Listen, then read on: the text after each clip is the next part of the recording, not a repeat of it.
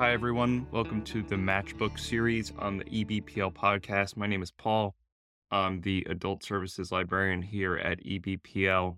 This is the final episode of the fourth season of Match+Book. Thanks for sticking with us through all this, and I hope to end on a high note, leave with some good recommendations, so let's get us started.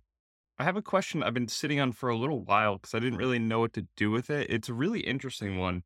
Somebody asked for books with a good story about how or why they were written. So they give the example of Mary Shelley coming up with the idea for Frankenstein during a ghost story writing contest that she had with other authors when she was just 18 years old.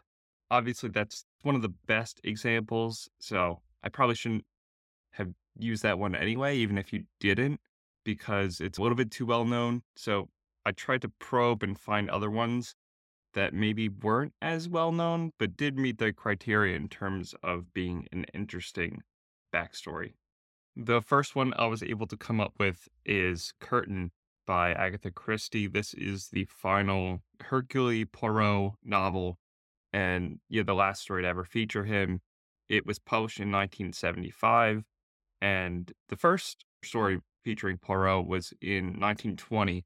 So 55-year career as a detective at the time. Nothing to sneeze at. That's a real good gig he had there. So the reason why this was published in 75, and if you've read it before, it feels very much not of its own time, is that Agatha Christie wrote it at the height of World War II during all of the air raids on England by the Germans. And because it was such a harrowing time to live in England at the time, and, there's just fear for her safety or livelihood, has no idea what's going on or how long she had to live throughout that. She was spurred by that to write what she wanted to be the final Poirot novel. And so she wrote it in 1940, but it was not published until 1975. So when she wrote it in 1940, her plan was always not to, if she did survive the war, to not release it until she was at an advanced age, which she did. She released it in 75. She passed away in 76.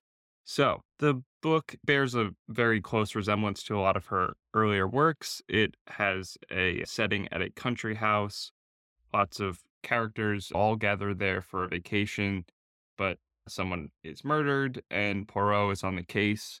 And it takes us back to the setting of her first novel, The Mysterious Affair at Styles, which is published in 1920. So it has this kind of closing a loop quality to it that I'm sure she wanted for the character. But it also gives us a nice touch of coherence throughout the whole series as well. If you've read this before, or if you have interest in reading it now, it does come off a little strange, it being published in 75, because when Agatha Christie removed it she kept it in a vault all this time, and then just decided to release it, and this would be the final Poirot novel. So she didn't update the time period inconsistencies between when it was written and when it was published. So it comes off as quite odd in some ways. References to the World War being, something recent that happened, car models, clothing styles, world events, none of it really updated in any way. So it feels extremely strange in the context of that, in the setting, time period. So it is a little bit of a whirlwind of a novel in that way, but at the same time, it is an incredibly well done mystery. So twofold, and also it being the end of the series featuring Poirot. So from so many different ways, it is a very interesting book to read as not just a novel, but an artifact that exists for mystery lovers and for people who have an interest in unearthing that time period. Another book with a good backstory about how it was written is Carrie by Stephen King. At the time Stephen King was writing Carrie, he lived in a trailer with his wife and two children. He was teaching English and trying to get his writing career off the ground, writing in short stories for a local magazine. So he had recently read an article in Life magazine about telekinesis, and for some reason he connected this to the experiences that he witnessed of two friends of his in high school who had a difficult time adjusting socially to the school atmosphere. And he kind of combined those two ideas to create Carrie as like a social outcast who seeks revenge through telekinesis and through this power that other people don't know that she is capable of having. So obviously, this seems pretty out there. Stephen King had no notoriety. Nobody really knew who he was. He's just trying to get his career off the ground. And he gets a few pages into writing this story, which seems maybe a little bit too out there to get a wider audience. And he throws the whole thing in the garbage. Just is totally off the idea, doesn't want to do it at all. His wife finds the pages, takes them out, tells him it's very good. He has like the seed of a great idea here. And he reluctantly agrees to finish writing the novel, which it was originally going to be a short story. He expanded it, but he found it to be a waste of time. And he only did it because his wife kept insisting, this is a good idea. You really have something here. The publisher Doubleday agreed to take a flyer on it and just give it a limited circulation, and people really seemed to love it, which was great because the horror genre was really small at the time, burgeoning, and was not seen to be a moneymaker or in any way. It was still thought to be pulp garbage, kind of like a waste of time. And it's amazing that this was Stephen King's in, and he'd go on to still have a career now. It's one of our most widely published horror authors and has a 50-year career of writing. And this was his start. So I think that's amazing and great for him, and also great for the genre as well, because he's done so much to legitimize the horror genre in the minds of the American public. So I thought that was a great story for Stephen himself and for helping validate horror as a great genre that is more widely read today. Another book that also fits in this category would be A Wrinkle in Time by Madeleine L'Engle. And I wanted to highlight this one because it's now considered a classic in the canon of young adult science fiction. Obviously, it concerns a journey through space and time, through galaxies, trying to rescue one of the character's fathers. And it's this great war between light and darkness, good and evil. It takes some younger characters and has some very mature themes to the story's questions of spirituality, purpose, notions of love, divinity, goodness. So is this really brilliant exploration of those concepts through a science fiction book for a younger audience. But I feel like it's just so well known, it's just so part of the canon now that maybe people forget what it took the author to go through in order to publish it. Madeleine L'Engle was determined to give up on writing on her 40th birthday, which was in 1958, after receiving yet another rejection for a novel that went unpublished yet again.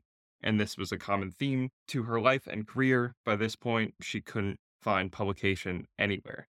She tried to publish in science fiction, regular literary fiction, nonfiction, all different genres to all different publishers, and still couldn't find one to publish any of her work. So, upon realizing several months later that she could not turn off the switch in her brain that wanted to write for a living, she was back at it again and came up with this story for the basis for A Wrinkle in Time. And upon its completion in 1960, she put it out to dozens of publishers who all just rejected by each and every one of them. They said it was too different. They said the themes of good and evil were too mature for the audience she was trying to write to. And some were a little bit more honest with her about exactly why they were denying it, and said that it was a science fiction book with a female protagonist, which was so extremely rare that they didn't think they could market it to their audience. So that was a major blow to her because she thought, why does that exactly matter? If the book is good, it will find an audience. That was her thought on that matter. So fast forward a few months, and Madeleine L'Engle is throwing a tea party for her mother. I guess that's just what you did at the time. I don't know. So one of the guests happens to know a science fiction publisher, and she puts Madeleine L'Engle in touch with this man whose publishing house was not working on a line of books for young adults or children or anything like that. But he loved the idea so much that agreed to publish the work and went on to become obviously one of the best selling young adult novels of all time. She won a Newbery Medal for it. She got recognition from the American Library Association for outstanding publishing work and just all around glowing reviews. And it harkens back to what she said at the beginning, the female protagonist in science fiction. And it's amazing that she stuck with it through that, didn't try to compromise and say she'll gender swap some of the characters. And I can only imagine that did wonders for science fiction publication moving forward. So I say credit to her, really amazing work. And also credit to her for sticking with the mature themes as well and realizing children don't want to be talked down to. They want to engage with these broader, maybe more significant themes about goodness and evil and spirituality as well. And they could handle these types of things to talk about in books.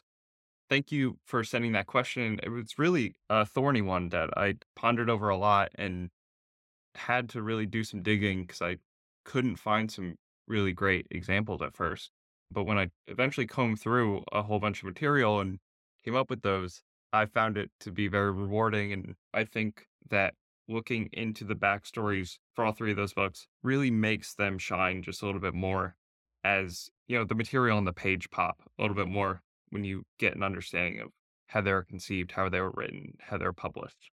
So thanks again for that. And thank you for listening to us through our fourth season of Match+Book. Just a reminder that EBPL podcast can be listened to at ebpl.org/podcast. Thank you to Melissa Hodzic for editing this episode, and thank you all for listening.